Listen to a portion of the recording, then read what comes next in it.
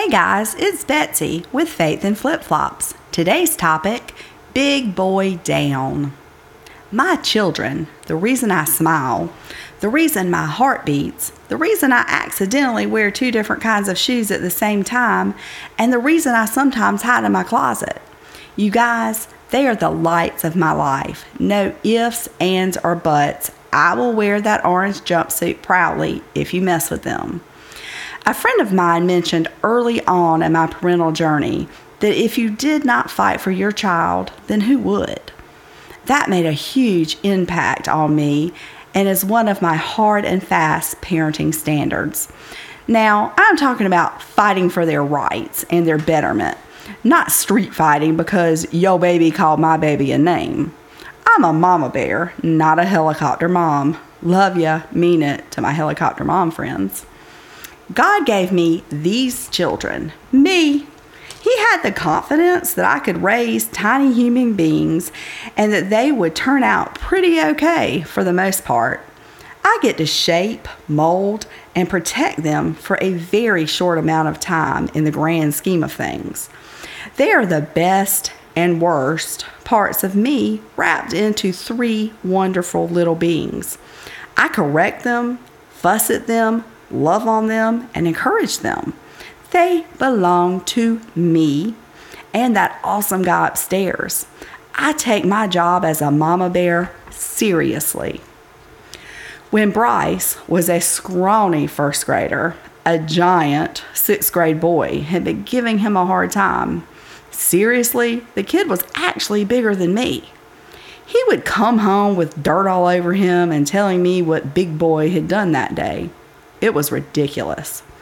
I kept telling Bryce to go to a teacher when there was a problem, but Big Boy had him afraid to do that. One afternoon, I pulled up just in time to see Big Boy pick up my tiny first grader and slam him to the ground. I was out of the car grabbing a teacher and at the scene before Bryce landed. Big Boy said he didn't do it. Bryce said he had, and I had seen it happen. So the teacher begrudgingly reported it to the director, who spoke with Big Boy's parents.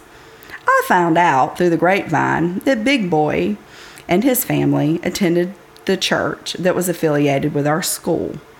At the time, we attended a different church. Well, okay, good for them.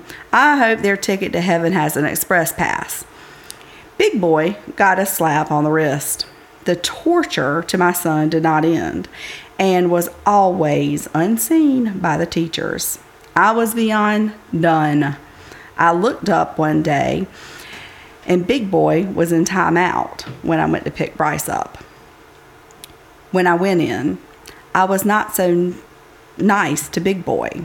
I told him I didn't care what his last name was or how much money his family may or may not give to the church, and that if he even looked at my son wrong again, he would deal with me.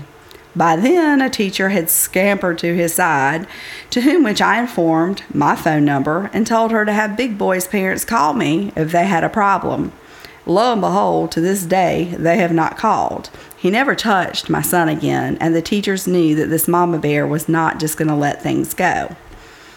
Friends, I speak often of the perfectly imperfect, and that sums up my children.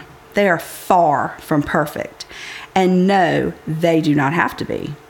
They know what is expected of them and the repercussions for overstepping the bounds. They know right from wrong and what is expected. They apologize when they have committed wrong. Although I adore seeing the fire and passion in their eyes, I will beat them with my flip-flop or throw a cup of water in their face in a hot minute and drown that fire before it gets out of control. Yes, I actually did throw a cup of water in one of their faces, and you better bet that child will never forget it, nor will their siblings. On the flip side of that, unless you're in my flock, if you throw a cup of water on my child, I will throat punch you. Sorry, not sorry. That's my job. I am passionate about the fact that you should know your child. Really know your child in order to efficiently protect them. I have one child with a big mouth, and it gets going before his brain sometimes. Another that is more honest than old Abe himself. and another very laid-back one that likes his space. All of my children are happy-go-lucky for the most part with a case of the sillies and smiles. When confronted with an issue of one of my monkeys, I literally contemplate that particular child in that situation before reacting. If old Abe is accused of telling a story, I will shoot the accuser down like John Booth Wilkes did. Had that shoe been on Big Mouth's foot, I would have warranted further in-house discussions. If the laid-back one hit another kid, it was in no doubt a reaction to the other child's action, and it will be a race to see if old Abe, Big Mouth, or Mama Bear takes the first swipe. Each child is so very different. We as parents have to adjust accordingly. A one-size-fits-all attitude is unfair to them, and I believe would make parenting even harder than it should be. This whole mom gig, it's not easy, but the truth is that God does not give us what we cannot handle, right? These children give us a run for our money, but I have visions of getting a gold medal when I see them growing and acting like they have the sense that God and Mama Bear gave them. But between now and then, I will love, protect, teach, and make sure they drink the Jesus juice. Friends, I encourage you to protect your children from the little things and the big things. Those little eyes are always watching and learning. Seriously, if Big Boy's mama is bullying me in the nursing home, I fully expect Bryce to flatten her wheelchair tires.